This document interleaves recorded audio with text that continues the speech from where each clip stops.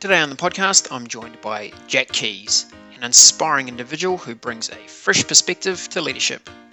His journey already includes growing a Kiwi tech startup internationally, running a marathon in gumboots, and helping to put New Zealand Agri front and centre on the international stage in his role as an analyst for KPMG. If you're interested to learn why Jack feels the application of leadership is dynamic, and his observation of the number one thing that suppresses good leaders, please listen on. Jack, welcome along to the podcast. Great to have you on the show today.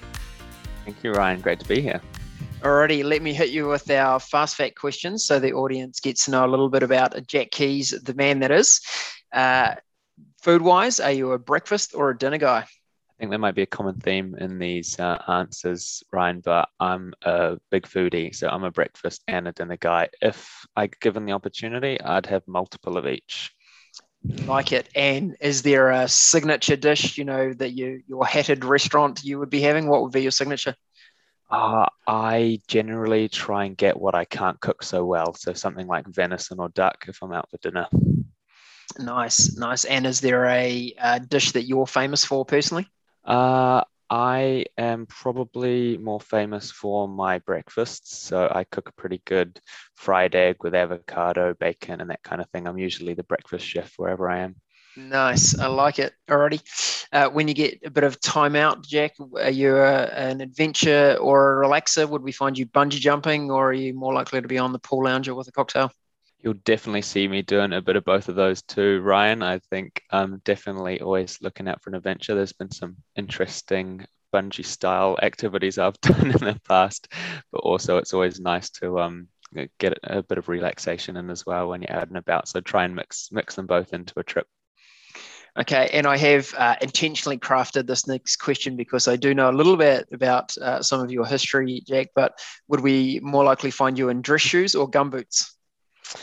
These days, you would find me more often in dress shoes. Working at the corporate office, KPMG. It's a nice pair of hush puppies or whatever it is that suits the office environment. But whenever I'm not in the office or in the day job, it's definitely a pair of gumboots. And as you know, the gumboots did make their way into the city too last year. So I was running the Auckland Marathon in a pair of gumboots to raise some awareness for a couple of charities, Melanoma New Zealand and the Rural Support Trust. So I did get some pretty funny looks as I ran through the streets of Auckland in gumboots during my training and the marathon. Indeed. And what were the state of the feet after running a marathon in gumboots? Well, the training, they weren't so bad, but I guess I didn't train hard enough because when I went for that actual marathon, I pushed myself and I lost 2 toenails and I had at maximum count 17 blisters. So the feet took a little while to recover from that one. Bit of a hammering. So you certainly took some personal pain, but a great outcome for the charities that you were running for. Yeah, I mean, the initial goal was to raise $2,000, $1,000 for each charity. And by the end of the campaign, we'd raised over 22,000. So it was absolutely blown away. Outstanding. Fantastic effort and a great contribution, Jack. Now, as a person that is very deeply involved in agribusiness in New Zealand in your role and more broadly as well, I'm assuming there is only one answer to this next question, but you might surprise me. Cats or dogs? Oh, definitely I can answer this one and go dogs. Brought up on the farm, always had dogs around, but I guess you have to be more of a cat person in Auckland because there's not so much space for dogs around here.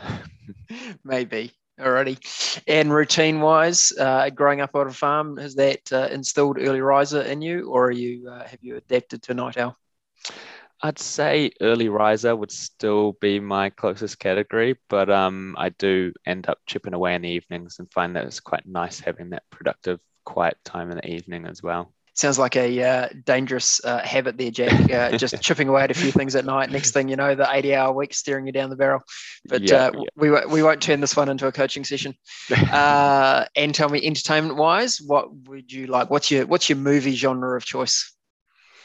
Usually it's a chance to unwind later in the evening and it's a good comedy, something that you can just sit back and relax and not think too much about. Like it. Yep. Good time to chill out. Alrighty. Broadly, our theme, of course, on the podcast here is leadership. Maybe we'll dive into your kind of top three insights for the audience. But just as a bit of background, could you give us, Jack, maybe your fast journey from head boy at Paeroa College through to KPMG? Yeah, it's certainly been interesting and, like you said, a fast journey.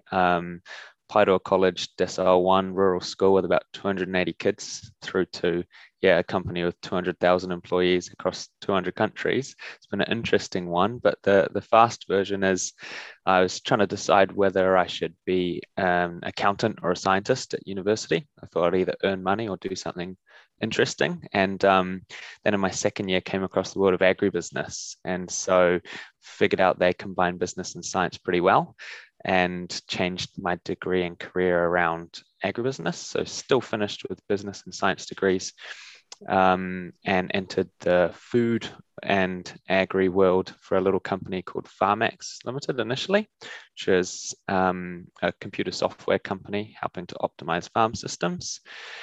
I started off entering data into Excel spreadsheets, the usual thing for a new grad, but within about 18 months was setting up a business in the UK, doing a couple of trips back and forth and leading the enterprise over there, and also getting to host workshops all around New Zealand. So that was my first taste of a real world full-time job. I worked a bit part-time through uni, but after that, after a couple of years at Pharmax and kind of contributing what I thought was the main things that I had to offer, I was looking for what's next, and a job opportunity came up at KPMG. And that was for a role that included some global, some domestic, and some like consulting advisory opportunities. So I thought I'd make the transition from a company with 8 employees to a company with a lot more. And yeah, it's been an amazing experience so far. Awesome. And we're going to dive into some of the impact that your role and your part of the business is having on the global stage with KPMG. Keen to discuss that. But I think it's a good opportunity here, Jack, for us. Give us your top three. What are some of the things that stand out for you from a leadership context from your involvement so far? I think definitely recently I've had quite a few leadership experiences, and they're probably causing the recency effect. And the top three that are on my mind, one of them is sort of the transitioning leadership, or sort of the dynamic aspect of leadership when you've got teams or groups. Another would be around the area of inspiring leadership, or leadership impact, and where sometimes leaders potentially miss out on that opportunity to make their biggest impact, particularly in inspiring others. And then thirdly is more generally about how New Zealand can have their leadership impact on the world, being the small country of 5 million that we are. Yeah, indeed. Hey, great. Let's dive into those for a bit more explanation. So this dynamic aspect of leadership, tell us more about that. This is some insight around it doesn't have to be one person leading the team all the time, and maybe how the natural dynamics in a group are perceived, and then if it's got space, how they evolve during the duration of a project or a time in an organization. Can you just share some of your insights and experience on that, Zone? Yeah, that's exactly right, Ryan. And it's one that it's a kind of topic that takes a little bit to explain and go through. It's not obviously a simple one, and it varies in every context. But the important baseline of it is that in general, especially amongst younger people, there's an expectation that if you put a group or a team together, there'll be one or maybe 2 leaders that will come out, and the rest of the group will expect a leader to arise, and probably those external to the group will be looking for a leader as well. And I think what I've certainly learned in my journey so far is that that leadership is a lot more dynamic than that. And you generally have, especially if you've got teams of kind of more than 4 or 5 or more, there's some natural roles which different people fall into, and that by facilitating or appropriately making space for people within those roles, it can really increase the impact a team can have. And so to explain that in a little more clearly, I think when you first have a team that's been put together, or a team working on a new project, you generally have someone who's one of the more confident or most confident or extroverted people will initially jump into that leadership chasm and take over a bit of a leadership role. But those people aren't often the most suited to lead a whole project, but they're great for adding energy, getting people talking and involved to initiate a project. And depending on the type of project or goal, that could be over a series of hours or over a series of days. But I think that's a really important role. And I think sometimes others in a group can look to that person and sometimes have a hint of jealousy, or why are they the leader? But rather than acknowledging that they're just playing their first part of the leadership puzzle. More generally, there's then probably a second leadership phase where you have those that are confident but not willing to put themselves straight in there, that want a little bit of time to digest the team dynamics and understand appropriately different skills of different team members and the goals. And they generally kind of take over from the more outgoing leader in the middle phase of a project. And that provides an opportunity to really bring a team together and make sure that they're operating efficiently and effectively, rather than just going with the flow. And again, it's important that the first person who'd put up their hands as a leader allow space for that, but also that these new kind of leaders are given space. And then there's generally kind of a third phase of leadership where you've got this really good skills differentiation and really understand the team dynamics, and there's space for everyone to have their own leadership roles within a group and contributing based on their skill set. And sometimes that means taking over parts of a project or a whole project for a phase, but they generally would have less of the kind of extroverted leadership qualities. And so there's different versions and different formats of this, but the most important role, or the most important aspect, is that the other members of the team allow for leadership change rather than being restrictive of it. And I think particularly in New Zealand with, we'll probably come back to it a couple of times, but with a bit of tall poppy syndrome or a bit of uncertainty around what a leader actually is, it can be difficult for us to give space for leadership. And I think it's really important that we facilitate and empower it instead. And Jack, if you were bringing together or part of a new team that was coming in to execute a project with this awareness and insight, how would you try to go about bringing that to the fore with that team, maybe right from the beginning, so that the team's already aware of that? How would you go about that? I think firstly, there's two aspects. One is to set really good expectations around kind of rules of the game with that team, and how just acknowledging early on that there's going to be a diverse group of skill sets, and to make space and be comfortable, but also to make sure that when a team's first been put together, that you're not jumping straight into a project necessarily or into problem solving, but that there's time for a group to get to know each other. And this is often the thing we skip because we're all so time restricted and so busy. And so we put a group of people together and say, okay, solve this. And then suddenly we're in meetings, rather than the group going out for a walk together, or the group sitting down for lunch together, or something that just allows them to all understand a little bit more about themselves. It's often you can finish a project and not even know someone's full name, or how long they've been in the company for, or anything about their family. And I think that's when we miss out on that human side, we also miss out on the opportunities where that could have contributed to a project as well. I think the topic of kind of know the whole person has come up numerous times in the project and in the podcast, and people that have grown that awareness, that have come back to an understanding of the value of knowing the whole person in the team, so much value. And often it doesn't take a lot of time or effort to get some good insights and build those deeper connections. And we do a lot of training with leaders, and so interesting. Often just in our very first catch up with a group of leaders, we'll just get them to say something really simple like, what's your passion outside of work? And it's amazing. People that have been working together for years suddenly go, oh, I never knew you did karate. Oh, wow, Yeah. I never knew you were into gin tasting. Yeah, And it's really exactly. quite astounding that we can, some organizations and teams can work together for such a long time and not really know much about the people that are around them. Yeah, So absolutely. good insight. Okay, I love that one.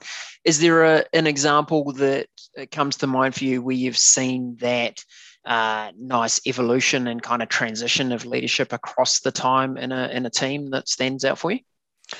Yeah, there's a perfect one for me. I was recently involved in the Rotary Young Leadership Award, RYLA, where a lot of it's top secret, but essentially you're put into a team and suddenly given a whole heap of challenges that you have to complete within this team. And so you get to see this right at the forefront. You're put in some pretty extreme conditions and some testing conditions and asked to solve these challenges. And you're already a group of leaders. So there's the extra kind of pressure of who's going to be the leading leader, and everyone's a little uncertain. But I think at the same time, when the tone is set properly at the start, which was able to happen in the couple of groups that I was involved with, there was very comfortable transitions of leadership. And people quite openly and honestly admitted that when they were put in certain teams, they had seen individuals within those teams and had some preconceived ideas about their skill set, and then been extremely surprised when those people had come out as the most valuable team members or most valuable parts of certain challenges that had helped the team to be successful. So just, again, allowing that space to understand the people and understand the strengths just proved to be extremely important. And those teams that did that won by a long shot versus the teams where the dynamic broke down and they didn't allow for that leadership space. Interesting. And Jack, give us some insight in, KPMG, probably a brand that many of us are familiar with. Probably many of us think of a very large organization with lots of hierarchy, still maybe from an outsider's thinking about some very traditional kind of models of who's the boss and who's the doers and that kind of thing. What's been your experience coming into an organization like that about the role that you can play, maybe leaders that are, yes, maybe following still that traditional model and how that works, and then others that you've observed that maybe have adapted a different view. And I'm particularly interested in your insight as we continue to hear about the changes in it, the various generations that are coming into the workforce and what they appreciate and what they like. What's been your insights and learnings around that? So though KPMG is a very large organization, even within New Zealand, but let alone internationally, my core team is a team of about 4.5. So I have potentially a bit of a different experience than most that have gone to a kind of big four or similar kind of corporate environment. And within my team, it ranges from a new graduate who's recently completed university through to the global head of agribusiness for KPMG International within a team of 5. So there's pretty distinct, I guess, power bands or changes in hierarchy as you go through that group. But what is really valuable within that team and being a smaller team is that just this morning, day 2 of lockdown here in Auckland, all 5 of us were on a call talking about what we'd had for breakfast and showing each other where we were sitting on the desk. And to be able to have an intern and a graduate through to a global head having those conversations, I think is really valuable. But you also can have that in a superficial way. And what has been really valuable insight in the team that I'm in is that both of my bosses, they really respect and give space for me to give insight and then to learn when I've given incorrect insight. So I don't feel the pressure of failure. I feel that I can contribute what I'm thinking. And then I might feel a bit silly when I realize that I wasn't right. Or sometimes I've made suggestions which just haven't happened before and we've been able to implement change. And so, you can have superficial leadership where you're allowing space or maybe allowing time, but not genuinely giving on opportunities to contribute or engage. But when there is the opportunity to contribute and engage, it makes a much more powerful team. And then through me being able to observe that with my graduates and my interns that I look after, I can do the same thing. And again, learn from them and them learn from me. And it's just a much more conducive environment. Probably comes back to that theme we've already talked about, where leadership is dynamic, where sometimes as the leader you need to go, hey, look, I'm really clear on the direction, the outcome we're looking for here, follow me, people, and this is how you can help. And other times it's about going much more towards the servant leadership end of the scale of going, share your ideas with me, you guys know more about this or might have some different perspectives, so share those with me. But neither option all the time is probably the right answer. Allowing your own leadership to be a little bit dynamic and where it skips around can be pretty valuable. Yeah, that's exactly right. And I mean, I'm an optimist and quite a positive person, so there won't be many negatives from me, but I guess the leaning more towards the negative, the thing that I do see in these types of environments is sometimes people that have been made people leaders or team leaders simply because they've been in a role for a long time, not because they necessarily have the skills to lead people and teams. And that is probably the most damaging or harmful aspect of leadership that I've seen, because you can have a set of new employees or graduates enter an organization, and two with very similar backgrounds and characteristics can have very different experiences depending on the type of people they're put with. And just because someone has been in an organization for a long time doesn't necessarily mean that they should be put in charge with looking after other people if they haven't got the right skill set. I think that's really important. And it's not that that person is less valuable than others. It's just that because their skills are different, they shouldn't necessarily need to have people put under them to feel valued, but they need to be made sure that their value is respected for where their skill set is, because otherwise it can be quite harmful to new, especially new team members. Correct. And it's very much a key focus for us in our business at the Breakthrough of firstly that the global research would suggest that the number one reason people leave a job is because of their manager. Yeah. So if your manager is not doing a good job, your people churn and all that kind of thing can go through the roof. And secondly, just this very common approach across all industries where people are often promoted for their technical or functional expertise. They end up in people leadership roles but don't have the people leadership skills to match. So the good thing about that is it allows us to create a fantastic business helping those people grow those leadership skills. Absolutely. That's created good opportunity for us, but it's certainly one that's very common out there. Okay, and let's come back to this second insight you'd had around where maybe someone is a very good leader, but they can actually lose their leadership impact because they get too focused in other aspects of their role. Could you extend on that one for us? Yeah, absolutely. I think generally those leaders that are particularly inspiring or can have the most significant impact on others, often quite successful and confident and have a broad skill set.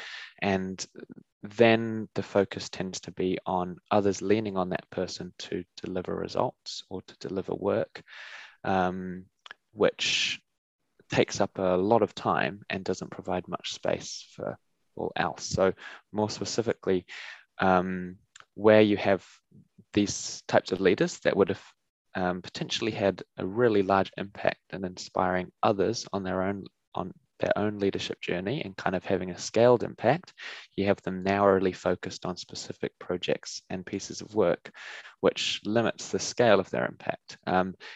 And those types of people will be successful in both roles, but it's about taking a step back sometimes and trying to consider or understand where your biggest impact can be, And that depends on whether you're trying to have an organization level impact or a sector-wide impact or a society-wide impact, and what's important to the people and the context. But often we, without realizing, our calendars get very packed up, and then we say yes to a few extra things, and then suddenly there's absolutely no time for other areas that are really important for impact, particularly around inspiring others that may be younger than us or earlier on their leadership journey, and where one person could have gone and had an impact on 50 other people. Instead, they've just been working on one project the whole time. So I think that was a bit of a learning that I've taken again recently, seeing how busy some of our most successful leaders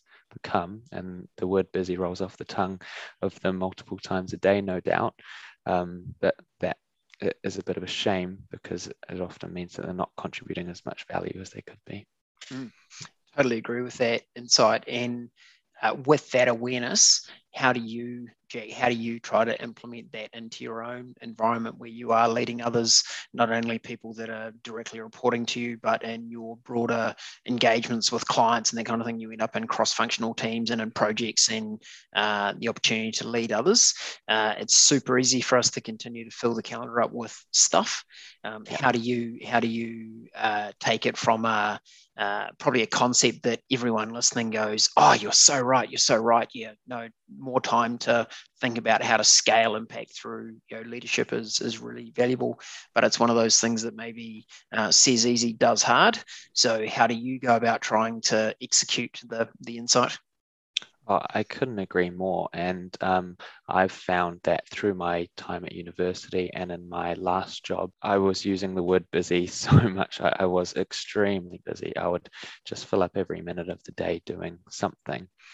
And I kind of had that reflection between entering my new role and the role that I was in.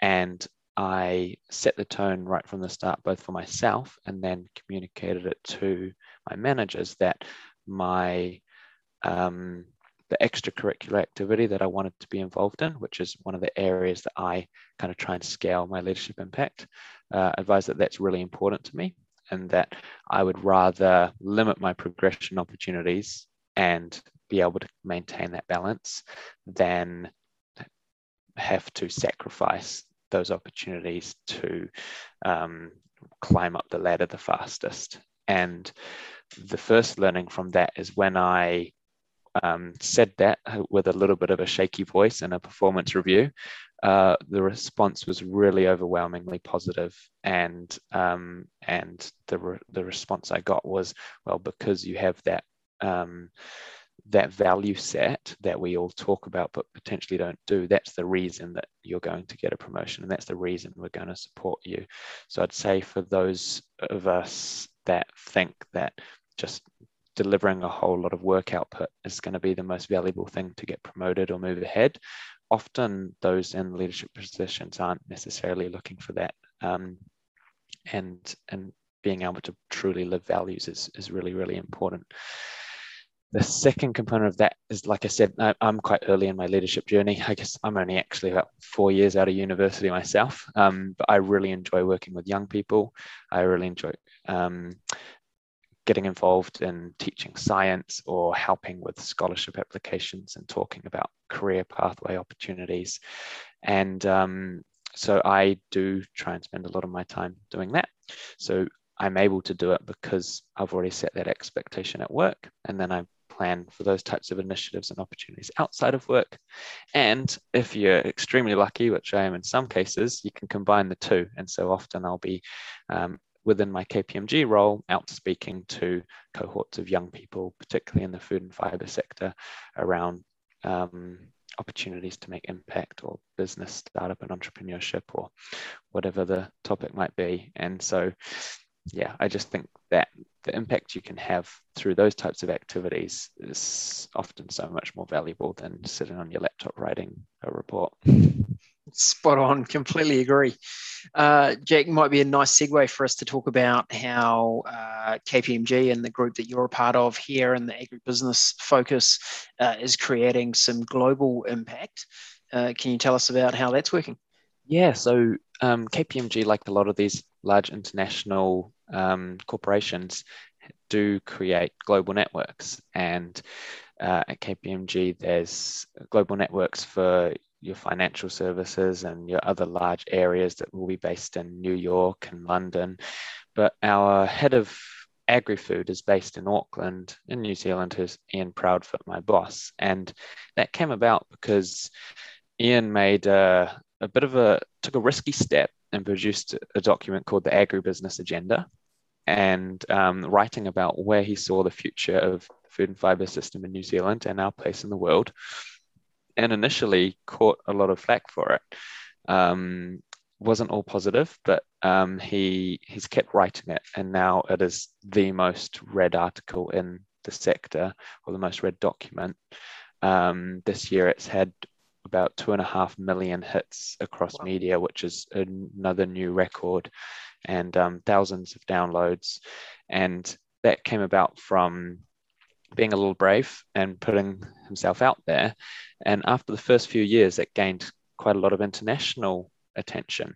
And the kind of thought leadership or foresight skills coming out of New Zealand was recognized as being world leading. And Ian was asked to create or lead a new international agri-food network. And that's now been going for, I think, close to a decade, which means that over 50 countries around the world have been being coordinated and led by little old New Zealand. And what's important there is not that New Zealand or Ian or I now coordinate that network. It's not that any of us have all of the answers or know everything and just teaching everyone.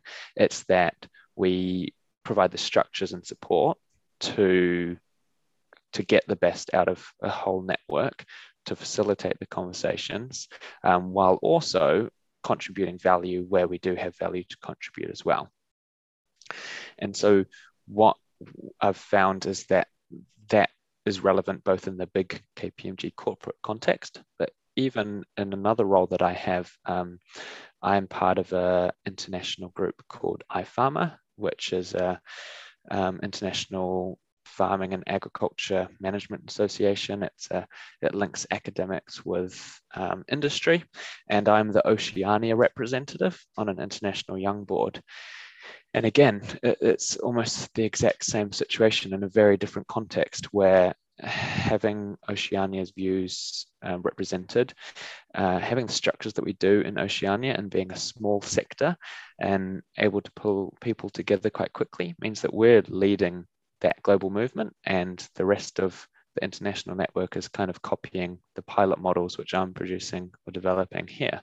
And that's in organizing regional committees and putting together events and making interesting innovation guest speaker series and all that kind of thing. And so I guess the main lesson from all that is, from here in New Zealand, especially in this very digitally connected world, there's a lot of opportunities to show leadership, to facilitate leadership, and then also to bring leadership back here as well and take those learnings. And the more that we get involved with the rest of the world, the better, because it is quite easy for us to be so narrowly focused, especially obviously in the current dynamics of the COVID-19 world. So that international connection's never been more important. Brilliant. And we're probably, many of us, aware of the challenges around food production for an ever-increasing global population of people, etc. What are some of the things that you've come across that you're most excited about in terms of innovation in the sector? Yeah, there is a lot happening in the sector. The big buzz topics are cellular ag and alternative proteins, but equally there's a lot of innovation happening in our more traditional sectors. I guess the one most important point, which is probably the most poorly understood, is how well New Zealand do in this aspect. So New Zealand produces such highly efficient, nutritious food per unit footprint that we are, I'm quite comfortable saying, absolutely global leaders in food production in terms of our nutrition, units of nutrition per unit footprint. And I've done pretty in-depth analysis of farming practices in quite a few locations around the world. And the fact that we produce such high quality food with essentially no subsidies and on lower class land, it's phenomenal what we do. And I don't think that there's the recognition that it deserves. So often we have public or consumers using international standards or international information to justify certain decisions or certain perceptions of farming in New Zealand, for example, without understanding just how well we do lead the world. And what's really important to understand there is New Zealand's food production. If we produce less food with the growing population, that food must be produced elsewhere in the world, or there's going to be people that are hungrier than they are now. We've already got just over 800 million people in the world that don't have enough food to eat. And for every kilo less of meat or dairy product we produce, if it gets produced overseas, it'll be produced less environmentally efficiently. Whereas at the moment, we are piling on quite a lot of regulation or other restrictions on our farmers that will drive down production and have a net negative impact on the world. And so that's an example of where we're showing extreme leadership by we took off subsidies from our farming. Our farmers have become extremely innovative. They have world-leading environmental practice in terms of the amount of biodiversity, plantations, farming systems, and efficiency. Yet sometimes because they've done so well, we think that we can pile them up with more stuff to do better instead of recognizing the success they've had. So that's one of the tough things for the food and fiber sector at the moment, I think. Yeah, fascinating innovations happening all around the place. And isn't it interesting when you bring maybe a set of parameters to an individual, an organization, a sector, just how they respond. I'm sure when subsidies were first removed, the thought was, this is a disaster. We're never going to be able to cope. Everyone else in the world, or many parts of the world, have subsidies, and yet it's driven huge amounts of innovation to the point, as you're highlighting, our New Zealand farmers are doing better than most others in the world in how we produce our food. So it's pretty interesting to see when presented with a challenge, if you have the right response to it, how effective you can be in getting some great ideas to resolve or solve that issue. Yeah, absolutely. And I mean, I probably ended up going a little bit off topic in terms of your question on innovation. So I should probably revisit that just slightly and explain a couple of the other exciting things that are happening around the world in this space. I think some of the technologies we're seeing, we often think of in the future, and without realizing that they're actually already here. And that's things like 3D printed targeted nutrition. There's multiple companies working on versions of this, but there's an organization which will 3D print lollies, or sweet stacks, which are designed specifically to target your own personal nutrition based on your DNA, your lifestyle, and your preferences. People are probably aware of versions of this, but we have fridges for sale in New Zealand right now that can not only scan your food as you put the food into the fridge, not only tell you the weight and volume that you've got in it, not only connect to Instagram, Facebook, and Spotify, but also give you recipe recommendations based on what you've got in your fridge. They can then adjust those recipes if you've got more or less people to feed for the day. And then they can order your food for you once you start running out before you even realize you're running out. So very digitally connected devices. We do have, like I said, in the cellular ag space, we do now have the first approved stem cell based meat being sold in Singapore. We have many organizations that are working on and investing in being able to produce commercially viable and competitive cellular meat products, and similar in synthetic dairy. So you have people making ice cream with real milk proteins and fats that have not come from a cow. You have steak that is being 3D printed with real mammalian cells, which were grown in a laboratory. And you have AI creating flavors that can be combined with these technologies. So there's a lot happening, and it is happening now. So it's a very interesting space. Very. So who have you bought shares in recently?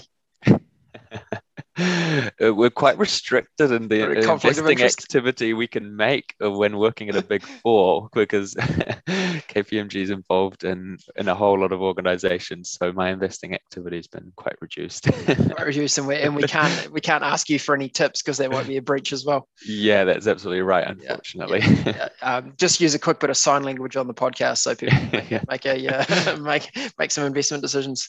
Yeah. And it's been really helpful, Jack. Tell me, what would be your business superpower? Either one that you feel like you've got now, or one that you'd like to grow or develop. Oh, that's an excellent question. Probably one that fits into both categories. I think one of my business superpowers has been empathy, and just being able to communicate and interact with others, and also understand what might drive and empower them, or make them feel supported, or meet their expectations. But at the same time, I think that's still something that I want to work on and continue to improve, particularly as you work in different contexts with people from different backgrounds and so on. And I think if I had to pick any skill that is most important in leadership, it would probably be empathy. So that can cover both bases for me. It certainly can, and it's a great skill to have in so many areas. So I think it's a wise choice. And just to round out our conversation today, if you could assume someone else's life for a day, who would you be? Oh, wow, that is a tough one. If I could assume someone else's life for a day, I think I'd pick our Prime Minister, Jacinda Ardern. It's not just because I've just watched her announcement an hour and a half ago, but I think it would be really interesting to understand the day-to-day life of a New Zealand Prime Minister and understand a little bit of what that looks like. I think it would be a very interesting position to be in. I think it would be, and I think it might be quite terrifying. And I don't think too many of us appreciate just what any of our global leaders, and certainly Prime Minister Jacinda Ardern, go through on a daily basis, and the hours that they put into being prepared and briefing and doing their part. It's in the scheme of things, I think, regardless of how you vote, I think it's a pretty thankless role given the effort that they put in. Yeah. Which does then often lead my thinking to how on earth some countries have leaders that are such an age and stage of their life, and how they have the energy to deliver in that role. Pretty phenomenal. But hey, Jack, again, thank you for joining us on the podcast today. Those insights you've had have been really brilliant and helpful. I know you're a person that looks to contribute back to the community well outside what you do in your work environment. Any things you could share with us that you might have coming up that we could keep an eye out for? Yeah, there will be. So I did a marathon in gumboots last year, and the gumboots may make a reappearance this year, but they'll probably be for a different color and a different cause. So all to be announced before long. But what I do try to do in terms of some of that charity work is really find causes that are really important and valuable, both from a personal perspective or that really, I think, are an opportunity to make a big impact. And there's a couple of causes that I'm really wanting to support. So if people want to keep an eye out for a crazy person running through Auckland in gumboots, that'll be me. But you can also probably find updates on that on LinkedIn or Instagram or various platforms. And then also working on a new social enterprise, which is bringing it's a social enterprise I used to work on in Hamilton, and looking to reset that up in Auckland, which is doing science education for mostly primary school age children and teaching them around problem solving, communication, and confidence in public speaking. So that's another initiative to watch out for. But really, I'm always looking to share more conversations and link up with like-minded people. So encourage anyone that any of this might have resonated with that wants to have a chat to just reach out. Great. And Jack will put your LinkedIn profile details in the podcast show notes so people can find you easily. And good to know that if we spot a man running around in gumboots or explosions in any schoolyards, then there's a high chance that you've been responsible for them. Exactly right. Hey, thanks for joining us today, Jack. It's been great. No, pleasure. Thanks, Ryan.